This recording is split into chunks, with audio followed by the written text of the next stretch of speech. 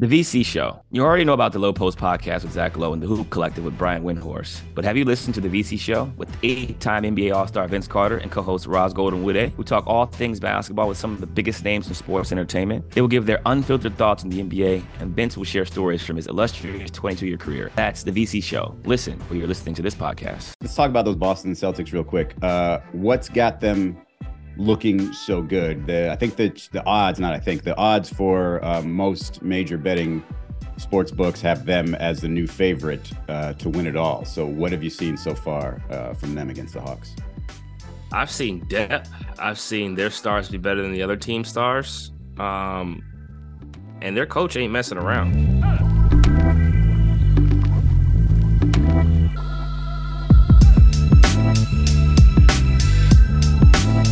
Welcome to the CJ McCollum Show, currently recording in New Orleans. Across from me, as always, is Izzy Gutierrez. A lot of playoff basketball taking place right now. We're watching a lot of it, but it's only right that we discuss the Draymond incident on this podcast, for sure.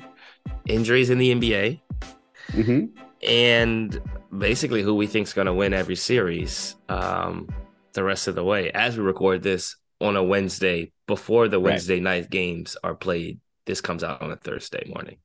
Which, let's just address the elephant in the room. You are not in the playoffs. And you're not in the playoffs because of a sudden, I like the play-in now because of this. I like those last few games meaning something. But can you, talk to me about the way you feel like going from you might be in the playoffs one day to boom, you're out of the playoffs the very next day. And then just what kind of season was this for you? Because I read some of your diary on Anscape with Mark Spears, and it sounds like you were holding back on some injuries throughout the season.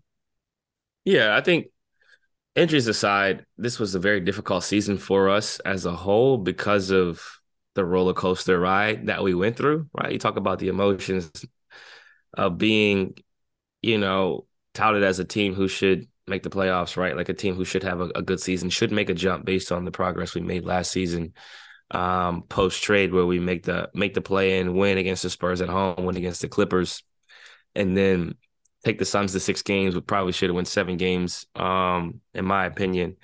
Coming to this year, fully loaded, healthy, young guys with more experience, and you feel like you're going to take that next jump. And we start off really well, right? We start off beating the brakes off Brooklyn, and Brooklyn, a team who was, in contention for a title run, I would say, to start this season. They had title hopes. We beat the brakes off them.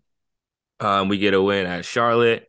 We have a great road trip. And at one point, we're, 11 games over 500, first in the West. I'll never forget it. Like it was yesterday. We did a photo shoot for Slam Magazine, the cover of Slam, BI, myself, and Zion. And Z ends up getting hurt 2 days before the photo shoot. And the day of the photo shoot, let's say we went from first in the West to second in the West. Maybe we lost a couple games in a row. Ended up losing that game to the Sixers on the road trip on January 1st. End of January, mid to late January, we're still like third in the West. Things are still going well. Obviously, BI had missed 20 games at that point. Z had missed the month of January, and we were still in third in the West with hopes of being a home seed in the playoffs. You fast forward, BI ends up missing 37 games this season. Z doesn't play another game the rest of the season.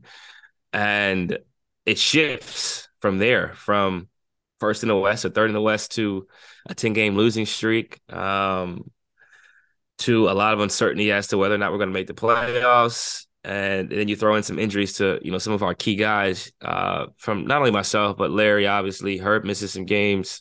Jose ends up missing, I think, the last 20 games of the season. Dyson misses 15 games while he was in the rotation.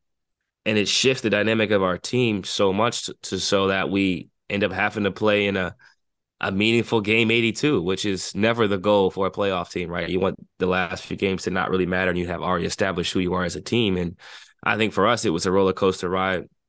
And the turmoil that we went through, I think it builds character. It builds a better and a greater appreciation for the game. And for me, having made the playoffs 9 straight years, this is the first time where the season ends abrupt always, but normally you're in a playoff series and you kind of know which way it's going, and when you're in an elimination game. And for us, it was play-in game because we lost to Minnesota and we're at home. Right. So you just assume that things are going to go well, you're going to execute, and you're going to win.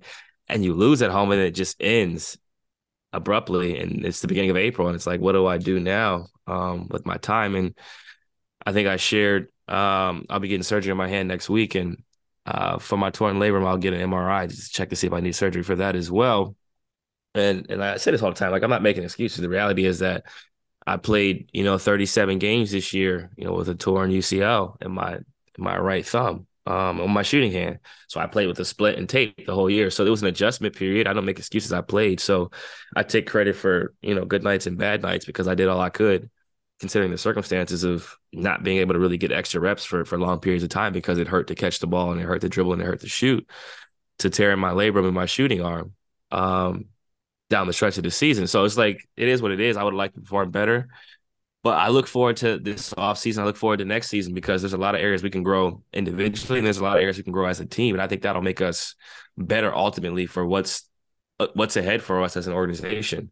And if you would have told me we'd win 42 games and ZBI and myself would play 10 games together, I would have said, that means that a lot of players stepped up and we held it down, considering the circumstances. Most teams wouldn't be able to win 42 games with first team All-NBA, All-Star starter out, and then another All-Star caliber player who's especially in a West that is, I mean, it was deep by the end of the regular season, like 1 through 12, right? 1 through 11. Exactly. Was pretty deep. And so and then, like, so you talk about Zion missing most of the season, BI missing a third of the season, and then you play through those injuries. And look, I know you guys deal with a lot in terms of reactions from fans and social and stuff like that, but I, was tagged in some stuff that was directed at you that I was just like, good Lord, like, could you really have lack of perspective there, that you think that CJ is the problem, when maybe they'll feel a little when they hear you're playing through a, torn labrum for the last couple of weeks, and then that thumb, and you still give them 21 points a game, the most threes you've ever hit in your career, and, a slight dip in terms of percentage from your time last year with them, but overall in your career, not that big of a dip. And so, like, you're getting 21, 6, and 4 from a player. Like, shut up with the criticism, especially when you played 75 of those games. Yeah, and it comes with the territory of being a professional athlete. And I think, it's part of the reason why we get paid so much money, is because fans are invested, they're engaged, they care, they're passionate, and they support us. They come to the games, they buy the jerseys, they play the video games. So I have a respect level and appreciation for them. And I'm also a fan. Like, I play fantasy football, so I am passionate. I understand when your parlay gets messed up, like that you lost money. But also understand that us as athletes, we're doing our best. Like, I'm not going out there trying to score 14 points in an elimination game. Like, that wasn't the goal. Like, going into it, it's like, you know what? Let's miss threes and go 1 for 5. Like, no, we're preparing and we're trying our best. And sometimes you lose, and sometimes it's not for lack of preparation. It's just lack of execution. And I think we were all prepared. We did our best. We studied film. Coaches gave us the blueprint, and they outplayed us. And I think sometimes you have to be able to admit failure. And we failed in terms of what we wanted to accomplish as a team. But overall, in terms of what this city, this organization has seen historically, we're taking strides and steps in the right direction. Having a winning season for the first time since Jrue Holiday and AD were here, and having a chance to be a home seed. Obviously, we blew it, but I think the focus next year is to get better, to retool, to figure out ways to obviously be healthy as an organization, be healthy as a team, figure out ways to consistently have a championship mindset and approach collectively, 1 through 15. And I think I spoke on it. The difference between teams that are extremely successful and teams that aren't are the little things. The little things separate you, right? In terms of health. You look at the most healthy teams in the NBA this season, the Sacramento Kings, right? Sabonis was hurt, and he's played hurt all year, but he didn't miss a lot of games. Monk didn't miss a lot of games. Fox didn't miss a lot of games. Herter, Denver's Murray. been pretty healthy. Denver's been pretty Austin's healthy. Been pretty healthy. When your best players play throughout a season, you give yourself the best chance of being successful. I think the Lakers went through it, right? When they were hurt compared to when they weren't, the differences in their roster. The Warriors in years past, when Steph and Clay get hurt, like, it changes things. It changes the dynamic. It's not to make excuses. It's the fact of the matter is we have to do better with the little things. And I think we will. I think this was a wake-up call of what our ceiling can look like and what our basement looks like when we don't handle business properly, when we aren't doing the things that we're supposed to do collectively this is what it's going to look like. This is going to be the end result. It's hard to be successful as an organization, as a team, when you got guys in and out of lineup, you got guys in and out of practice, you got coaching staff not sure who's going to play each night. It puts a lot of pressure and strain on the organization, on the roster, on other players to have to play, more minutes or a different type of role.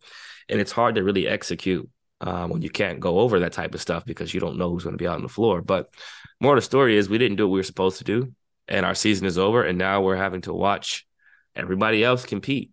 And we feel like we blew a window opportunity. And that's one of the reasons why I played injured. It's because I understand the value of each season, how fast it goes, and I understand the window opportunity to win in this league. And when I'm done with basketball, I'll be able to look myself in the mirror and say, I did everything I could to take advantage of my window from a preparation standpoint, mentally, physically. I worked on my skill set. I ate how I was supposed to eat. I went to sleep the way I was supposed to go to sleep at night, home and on the road. I exercise properly. I use my PTs. I get massages. I Normatec, and I maximized it. And I did play hurt because I know that this game doesn't last forever. And that's why Which is what drives me crazy about that news from a couple of weeks ago or last week about the Mavericks and them not playing players, even though they still had the chance to get into the play. And I'm like, you play you've got an entire season worth of work you put in, and it's just going to be like, oh, well, we'll think about the potential of a draft pick. That to me was wild, especially when, if I was a player, I would just go on an uproar. I wouldn't allow that. I'd be like, no, we got two of the top, two all-star starters on our team. How can we not make a run? How can you not convince us that we can't make a run here? So that just drove me up a wall when it happened. Passion, drive, and patience. The formula for winning championships is also what keeps your ride or die alive. eBay Motors has everything you need to maintain your vehicle and level it up to peak performance. Superchargers, roof racks, exhaust kits, LED headlights, and more. Whether you are into speed, power, or style, eBay Motors has you covered. With over 122 million parts for your number one ride or die, you'll always find exactly what you're looking for. And with eBay Guaranteed Fit, your part is guaranteed to fit your ride every time, or your money back. Because with eBay Motors, you're burning rubber, not cash. With all the parts you need at the prices you want, it's easy to make your car the MVP and bring home huge wins. Keep your ride or die alive at ebaymotors.com. Eligible items only. Exclusions apply. This podcast is proud to be supported by Jets Pizza, the #1 pick in Detroit-style pizza. Why? It's simple. Jets is better. With the thickest, crispiest, cheesiest Detroit-style pizza in the country, there's no competition. Right now, get $5 off any 8-corner pizza with code 8SAVE. That's the number 8, SAVE. Go to jetspizza.com to learn more and find a location near you. Again, try Jet's signature 8-corner pizza and get $5 off with code 8SAVE. That's the number 8, SAVE. Jet's Pizza. Better because it has to be. But yeah, it's tough. You got the front office, you got everybody pushing for different things. And I think for us, it was simple. It was our fans deserve a chance to see us compete at the highest level, which is in the playoffs. We deserve that home game. We deserve to put our best foot forward because they support us. They care. They truly want us to be great. And the way they've embraced and supported me, since I got here via trade, I wanted to try to reward them with that. And we failed the mission. Hey, you haven't always been, but when do you wear a T-shirt under the jersey and when don't you? I don't wear a T-shirt under the jersey. The only times I wore a T-shirt under the jersey is when I fractured my back in the bubble and when I tore my labrum. Okay, so it was just the last couple of weeks of the season. All right. Mm-hmm. Cool. That should have been a little giveaway for your opponents, by the way. By the way, when I knew the season was just not going to work out perfectly for you? That wall behind you, man. Never put up those pictures. It's been blank all season long. We've been planning. Been all right, we got this. Got to get the interior decorator, one of which you have many of, to come in here and that wall is still bare. Feels like a plan, not a shelf was ordered. A couch was ordered. But the funny part is, the items behind me are top 5 in scoring for the Portland Trail Blazers. My first triple double, the thing I got from my high school when they retired my jersey, most improved player, community assist award, those types of things to where it has to go on a shelf because it's almost like a plaque. Right. You can't just put it on a wall, but I'm telling you, it does not take a full NBA season to put up a couple of shelves. It doesn't at all. And, honestly, it's just execution. Okay. Yeah, like I said, that's how I knew. That's how I knew something was off this year. All right. So the games that are being played. So the NBA suspended Draymond for one game after effectively what they call stomping on Sabonis in that game 2 in Sacramento. Joe Dumars says it was because of basically his history, that he's got a long history of things like this and he no longer gets the benefit of the doubt, a one-game suspension. I would love to get your take on that because I largely disagree with that decision. I think it's tough, and it's funny because my mentions are like it's my fault. Like I had a say in his suspension. Like I don't have that much power. I'm just the face. Honestly, I don't have that much power at all, and I'm surprised they suspended him because of the fact that he was ejected. I think that's what was surprising.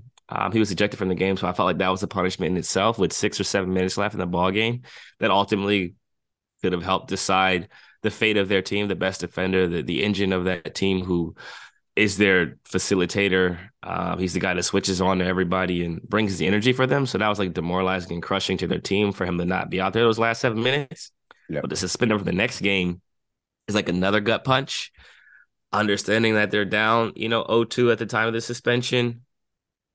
Eerily similar to the Cavs series where the momentum swings one way or the other, where if the Kings win, they go up 3-0, like, it's basically over, right? Like it's never happened before. But if the Warriors win without him, the Kings got to be thinking to themselves, like, damn, we just lost. Yeah. It almost becomes a must win for the Kings, even though they're up 2-0. Exactly. And not to mention they're the best home court advantage in the NBA, right? Like their record-wise, they had the best season at home, the worst season on the road. So in their mind, they could play it as, well, we only have to win there once. We didn't think we were going to just do it right away since we've been losing on the road all year. And we get Draymond back for game 4. Yeah. I mean, that's the way that has to play out for the Warriors to feel good about it. Right. To me, if I'm the Warriors, I'm ticked for a number of reasons. Like, small picture, just looking at the foul itself. Like, clearly, Sabonis was doing his best acting job, turning over, holding his leg, okay?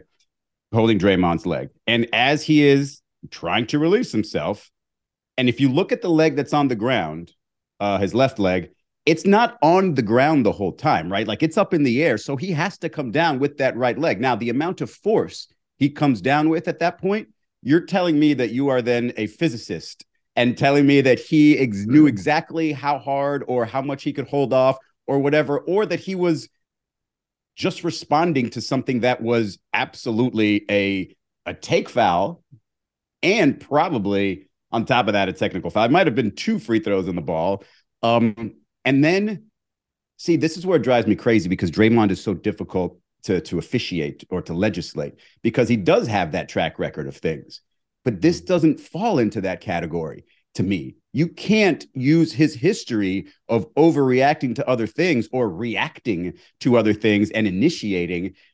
And then, like you said, not only kick him out of that game, which I thought was a surprise, but then to double down and suspend him again because of his history, when his history isn't this, when his history isn't, hey, how do I fall down on this guy? It's always, I'm going to take one of those or maybe a kick, and those are a little bit more obvious. But this one, I thought you're doubling down on the penalty. And then if you want to go bigger picture, with the league, it's wildly surprising because, again, they penalized him. The Warriors lost. This is probably the most interesting series of all of them. And you've just ensured that if the Kings are going to make it a short series, you've just made it easier for them. So you took money out of your owners' pockets and the league's pockets by not getting yourself a game 6 or game 7, which you probably would have gotten had this been a 1-1 situation or had Draymond been able to play in game 3, and then you give them the best chance because they're at home and they've dominated at home. So for all those reasons, I'm like, man, that was a bit of a shocker. And then to just double down on Draymond's history and his track record, which, again, I understand that, but you're also talking about, the greatest current, whatever you want to call it, dynasty or team run in your league. And he's been such a huge part of that. And you've allowed all of these things to happen a lot of the time because of the way he gets to be officiated. And so to me, I just thought it was overreaction and it could ruin what has been the best series so far in the first round. Not only could it ruin what has been the best series by far, besides the Clippers and Suns. Which is my next argument is why are the games overlapping time-wise? Like, it makes no sense from a scheduling standpoint. Like, that's absurd. But this could be the end of their dynasty. In the sense of lots of things. Draymond has a player option next year, right? Bob Myers' contract has not been picked up yet, right? So a first-round exit, not saying they're going to lose, a first-round exit could change a lot of things, the perception of that team, the perception of Draymond, obviously, because of the suspension and what comes with that. If they were to go down 0-3 and subsequently lose the series, this changes a lot of different things. And I think you can argue right from wrong. Sabonis was wrong first. Let's just say that. Sabonis was wrong for grabbing his leg.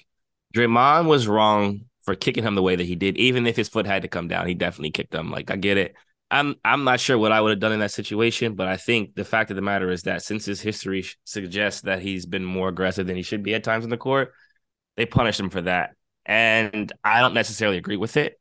I think the players should decide the fate of games, especially at this stage. And since the Kings end up winning game 2 with him getting kicked out, I felt like a fine or whatever the case may be was sufficient in this case, especially when it was instigated by the other player, like obviously and clearly instigated by the other player.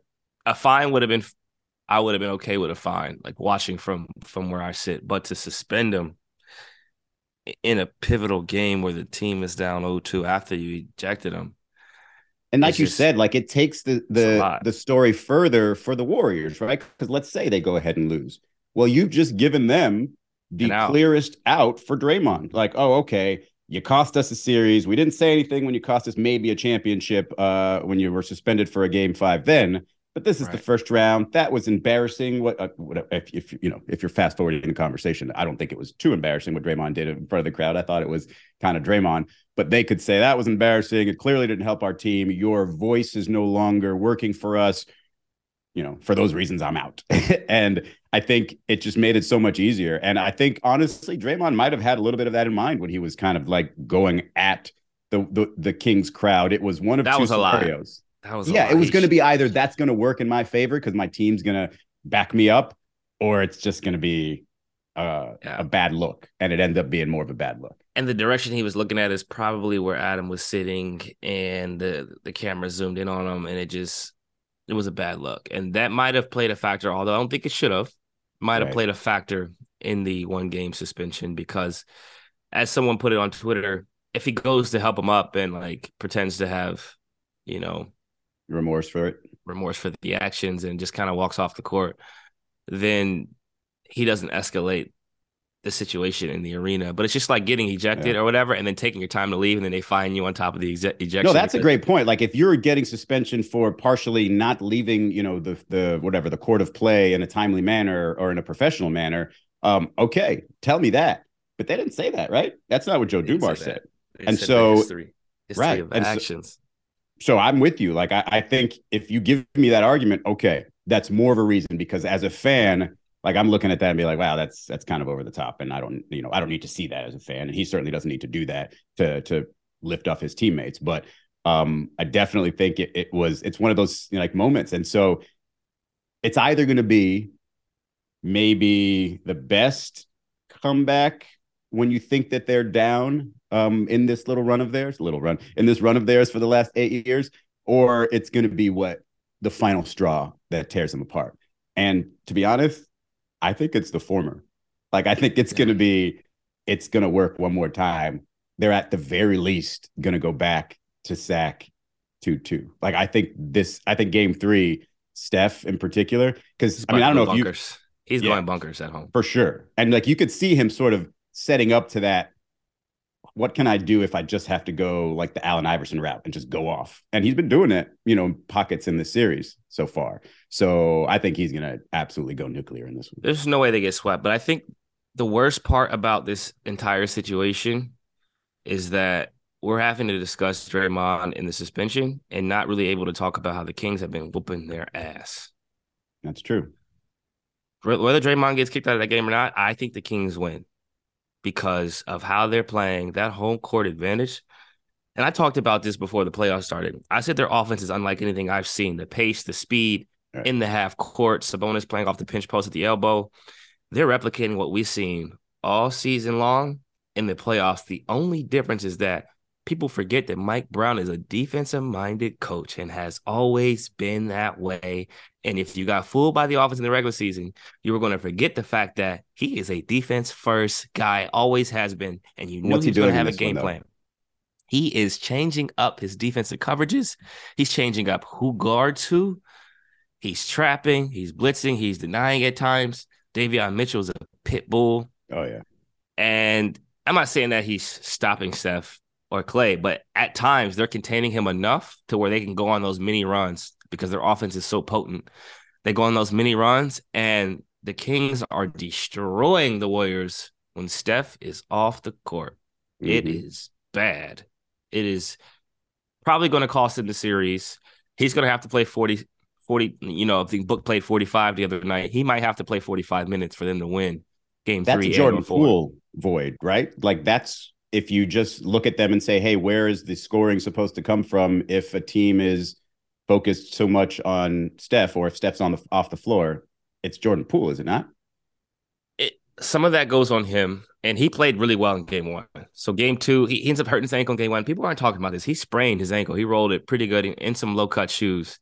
Mm-hmm. Clay said he's playing with half a foot. Fans will say, well, you're not hurt. You're out there. You should play. And this gives him more time in between games. I think between games 2 and 3, you get an extra day. So he gets more time for treatment. The swelling will obviously increase when they fly, but when he lands, he can treat it properly, game ready, probably sleep with the stem cell on. All the things that the casual fan doesn't know, like nights where I just sleep with electric stim on, where like I'm in the bed and like I have electric stim on. Like, they don't understand the grind of what he's going to have to put his body through in order to try to get out there and play at a high level in the playoffs. But he has to play better. I'm sure he knows that the team knows it. They need Wiggins to play better. White Dante, as a lot of people like to call him, he had a really good game 1. They're going to need him to be aggressive, offensive rebound, make the extra pass, show his athleticism, knock down shots. With no Draymond, that means Looney not getting in foul trouble will be very important. Mm-hmm. And I think they end up going small and playing Kuminga. They're going to have to play Kuminga. I think they have to play Kuminga. I think, they have to tell him, listen, they can't beat you down the court. Like, you have to be like, I understand maybe Draymond doesn't get up and down as fast. And so, even after a made basket, the Kings can run it down your throat. You can't do that if you're going to play, the younger guys like Kuminga and allow him to be effective. So I haven't even looked at this yet. I'm going to just try to see if I can see the home road splits for these Warriors players. Cause I imagine, given the record, that the home road splits are pretty distinct. And just the first one I pull up right away is Andrew Wiggins. At home, he's a 51% shooter. On the road, he's 43% shooter. And, he didn't play in a ton of games, but that's 19 and 18 respectively. And so there's a big drop off there. I just get the feeling those guys are going to come and support, not just support, but just, do whatever they can to win that game 3 in support of Draymond, and also just of the belief that they still have it. Like, they can still put it together and beat a team like the Kings, which I know I thought the same thing. Like, I thought whether Draymond was in there or not, the Kings probably pull out that game. But despite the fact that there's nothing like really the Warriors are doing to make themselves look like themselves really outside of Steph, they're right there. So I'm not sure like what is dominant so far about the Kings' performance outside of, hey, when the Warriors really need a stop, maybe they can't get one because De'Aaron Fox is just too tough or something like that. But I think they feel like they can not necessarily slow them down, but stay with them and outscore them and win a couple games, 125 to 120. Yeah, I think the interesting part about this Kings team is that they can play a lot of different styles. They can outscore you, and they've shown the capacity to be able to get enough stops to win, a closely contested half-court game. And that's what it comes down to in the fourth quarter. Who can get out and run the most, right? Because it's hard to score in the half court. If you can get out and run off misses, game is free-flowing. But when you got to play out of that pinch pose, and everybody is, as they say in the playoffs, is bump and grind. Everybody's fighting over screens.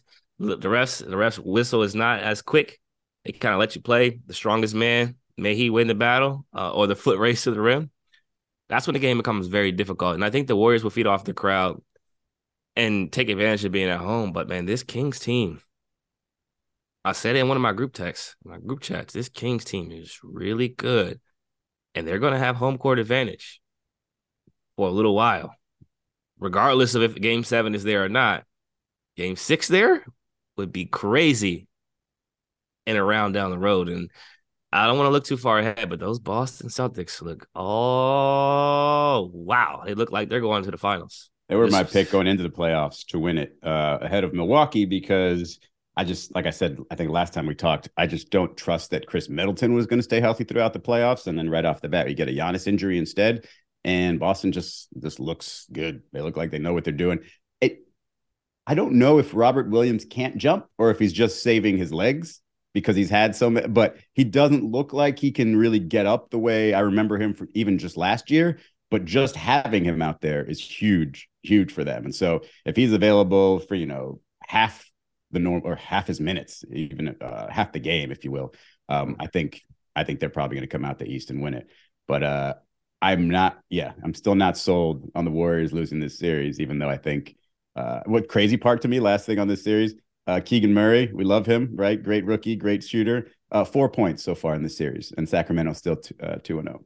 And they're still winning. He's a 42% 3-point shooter on the season, high value. It's crazy how that, the rookies go from critical to, we only need you for about 16 minutes here in the playoffs. We'll go with the vets for a little while. Well, you got Harrison Barnes dunking on people. You got to extend his minutes. Yeah, that's true. He looked like 10 years younger than he was. Black Falcon. Let's talk about those Boston Celtics real quick.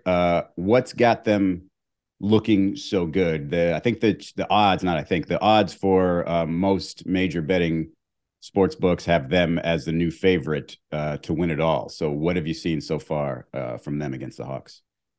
I've seen depth. I've seen their stars be better than the other team stars. And their coach ain't messing around. He's playing 8 guys. He is getting rid of teams early. He's letting Jason Tatum play that whole first quarter. Jaylen Brown playing most of that first quarter. They're finding the matchups they like. And I think that trade they made last year. The Derek White trade? He is killing. The other night, he has 26 points in 33 minutes on 11 of 16 shooting, 2 of 5 from 3. And one of the things Capella talked about from Atlanta was the fact that Boston's obviously really good, right? They got Tatum, they got Brown, they got Smart, they play defense, they find their matchups. But he said the fact that Al Horford is out around the 3-point line the entire game means that everybody is playing one-on-one and they're getting clear driving lanes to the basket. And if big fella does help, Al Horford led the NBA in 3-point percentage this season. That has to be the most undiscussed, just little twist, little plot twist or adjustment from a player that has gone so far in helping a team. Because do you remember what his nickname was in Atlanta? No, but Average Al. His nickname was Average Al because they were like, what does he really do? I made the one All-Star team, whatever. He went from, a big guy who is kind of versatile to just today's NBA player shooting down those threes at such a effective rate and a fast enough release, and somehow becoming a good perimeter defender. Like you can switch with him all of a sudden, and that was something that like you were probably scared of to do early on, and that like totally takes away from the idea that, oh, wow, Time Lord, this guy that's supposed to be your rim protector, is supposed to be your defensive centerpiece, your anchor. You don't even need to play him for like 2/3 of the season or half the season because Average Al is out here unlocking this offense. It's unbelievable to me. If it were me, if I were an opposing coach, I'm going to go ahead and take my chances because I've seen an entire career of Al Horford. I'm going to leave him open for a lot of the game. I'll see what happens. Because if he misses like 3 in a row, he's probably not going to take the next one. You're talking about a guy who is shooting 44.6% on 5.2 attempts. Well, this is why I'm not a coach, but yeah. I hear you. But he's been playing this role all season long, and he's clearly adjusted and got comfortable playing in the corners, shooting the shortest three-pointer on the court. And his teammates have gotten comfortable with making that pass, and defenses have had to adjust as to what they take away. The Tatum drive, the Derek White drive, the Malcolm Brogdon drive, the Jaylen Brown drive, or you collapse and you go up the strong side corner three or weak side corner three, depending on how it is. And the cool part is, even if you don't close out to him, let's say you leave him open, defenses always are in rotation. And it's blind rotation, but you best believe that he's going to be green on the scouting report as a three-point shooter. So the next pass is going to be someone rotating to him, and it's either going to JB, Smart, Derek White, or Tatum.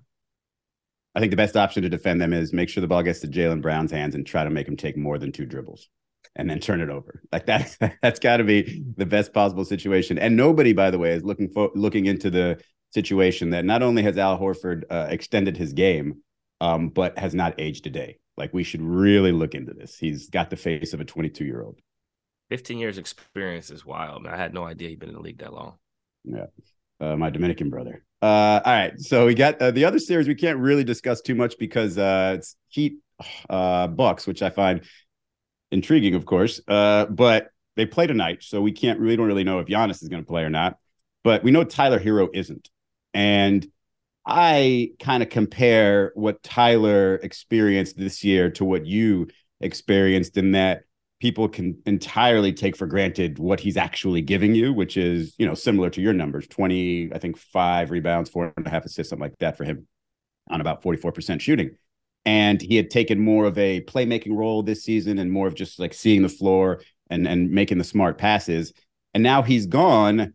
And it's kind of like, no big deal. He wasn't really around last year deep in the playoffs because he got hurt, yada, yada. And I'm saying to myself, no, man, like, first, he's better than he was last year, more of an important role in the offense.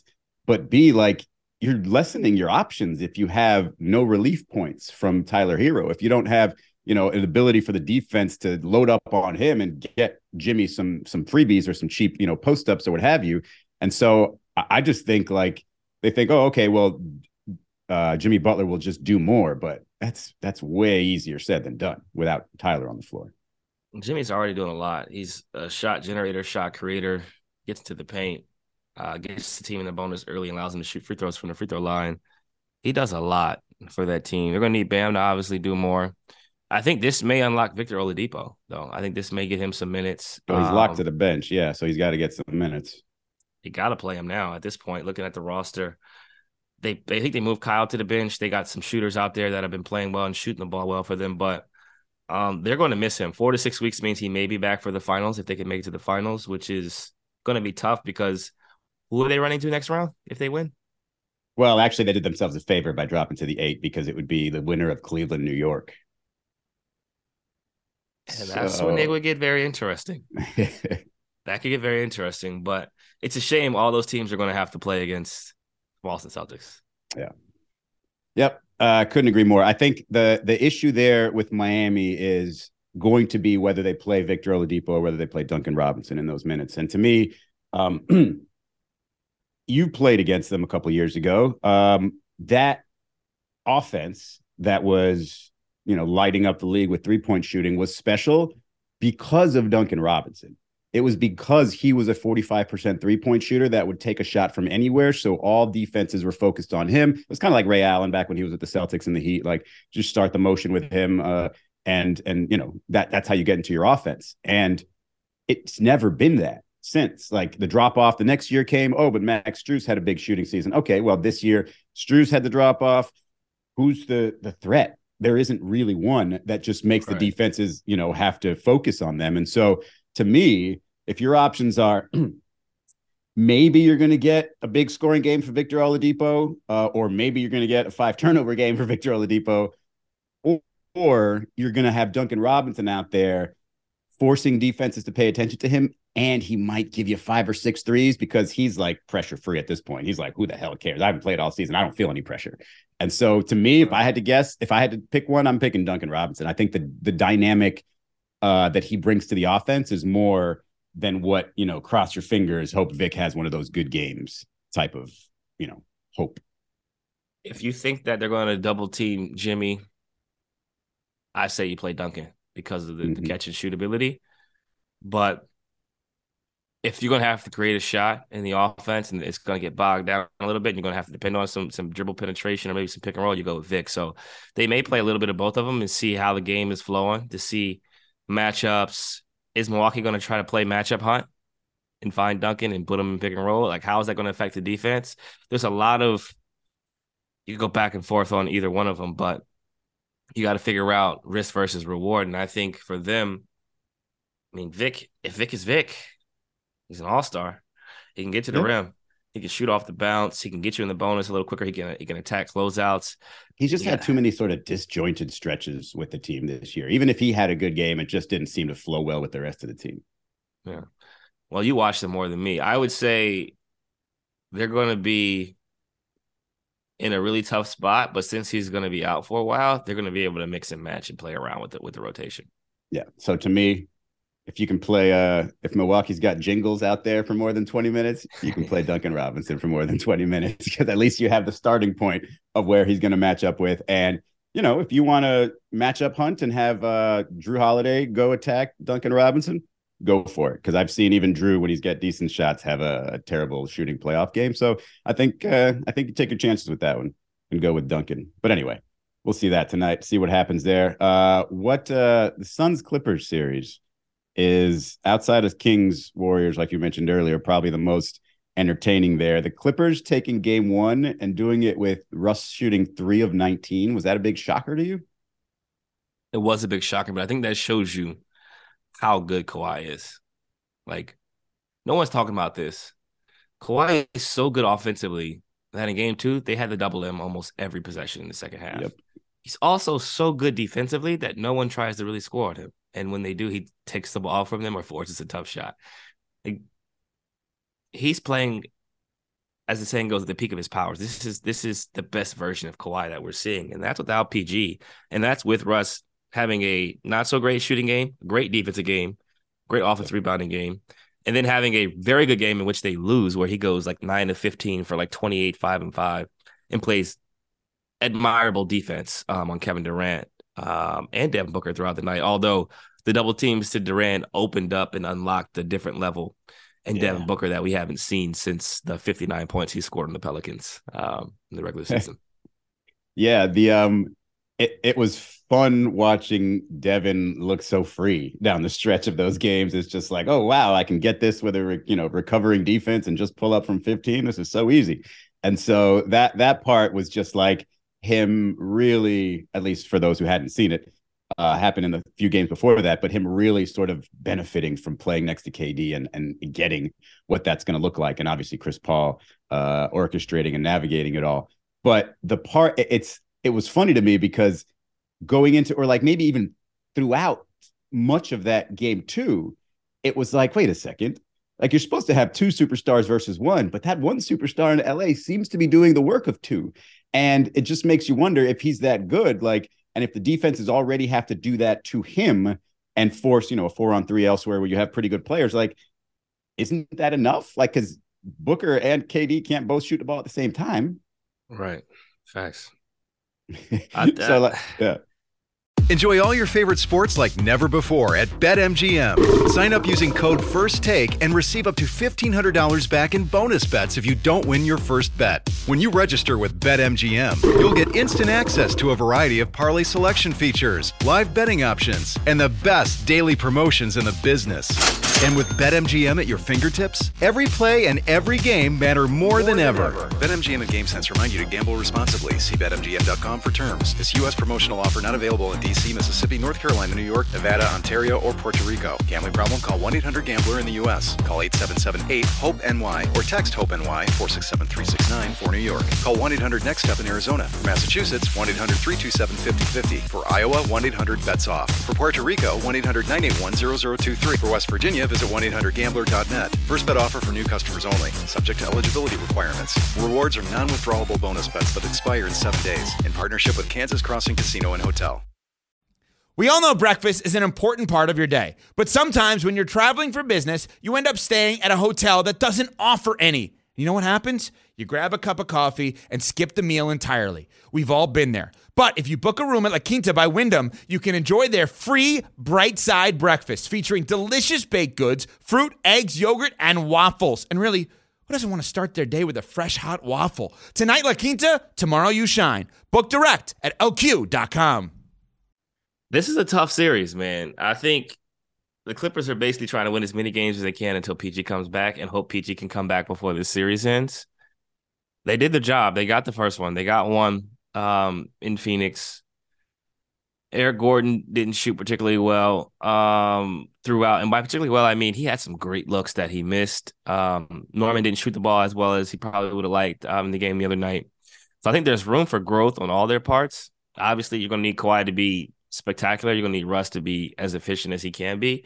You're going to need one or two bench guys to play better than they've played historically throughout this year. And then on the other end, you're just going to have to hope that one of KD and Book don't go off, because if one of them goes off, the Suns are going to win. That's just the way it works. If you look at the offense that can be generated, and no one's really talking about it, but Torrey Craig hitting 5 of 7 threes, right, was huge. Even though that's the strategy, right? Let him shoot. If he's going to shoot the ball well and get corner 3 attempts, high quality corner 3 attempts, it's going to be hard for the Clippers to win this series. It's a Rui Hachimura situation, which is not easy to say. I mean, we could be looking at a situation where it's Denver, the 7th seed Lakers in the next round. I'm just listing the teams. The Sacramento Kings, who never get to the playoffs, and then the Clippers, meaning it won't be KD, and the Phoenix Suns. That would be quite the foursome in the Western Conference. I don't think a lot of people would have picked that. It probably would have picked that to start the season outside of the Kings, right? The Lakers, everybody thought might have been really good. The Denver Nuggets, obviously, and then the Grizz. But nobody knew KD was coming to Phoenix. Yeah, this has been an interesting season for everybody. I just think about the fact that the Brooklyn Nets went on 14-game winning streak, and then ended up breaking their team up, and then the fact that the Dallas Mavericks were a 4 seed, and then they ended up falling out of the play-in. And then you look at us, we were a 1 seed, and then we end up falling out of the play-in. And just the drastic changes that we've seen throughout this season and what that's meant for our league, what that's meant for the success of a lot of different teams and how that's impacted teams. The Warriors were dead in the water. They were losing so many road games, and Steph gets hurt, and they're are they going to make the playoffs? And they luck up and get a 6 seed. And their reward is the Sacramento Kings. Light the beam. Man, I'm looking at this Slam cover. It was nice. It was all purple and green and yellow. There's so much hope in it. Oh, man. Next year. Real quick, you ever suffered a lower back injury like Giannis, and see how that's going to affect him, or had a teammate go through that? I actually cracked my L3. Yeah. So wait, which one is that?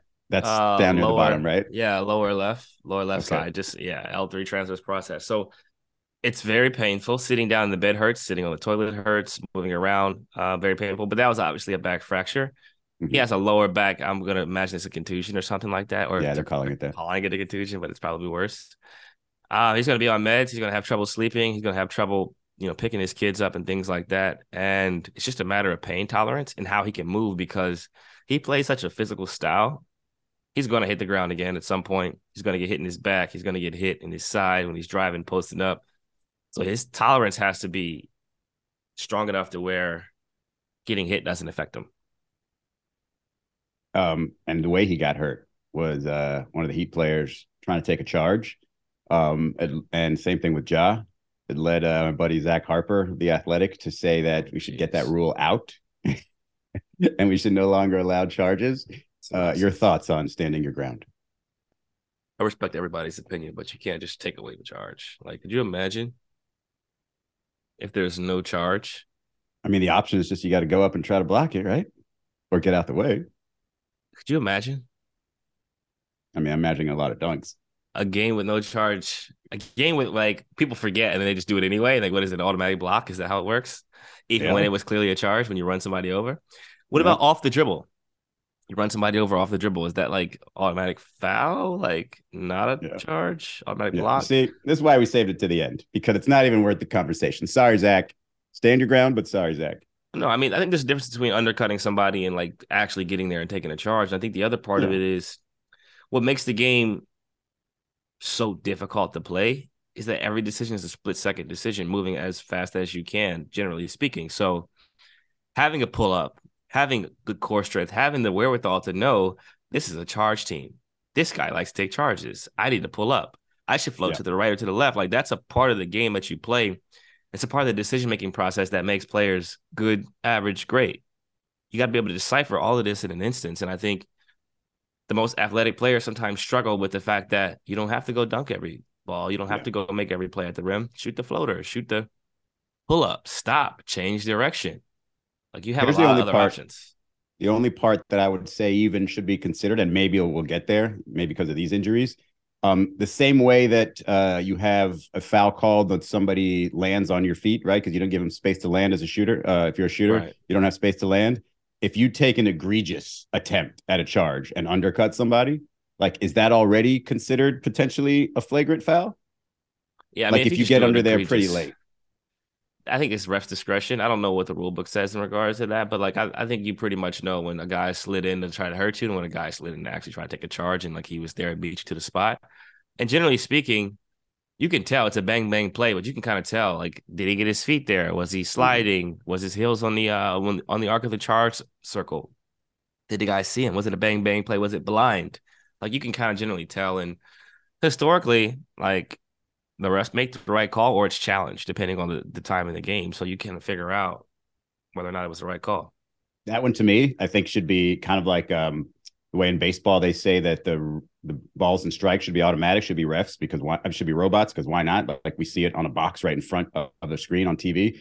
That one to me should be, if there's a whistle blown, automatic review. Like, don't even go. The ref has a signal. Was it a charge block? Oh, okay. Call stands, call doesn't stand, because it's so bang bang. It's almost impossible to see with the human eye. It's kind of like offsides in soccer.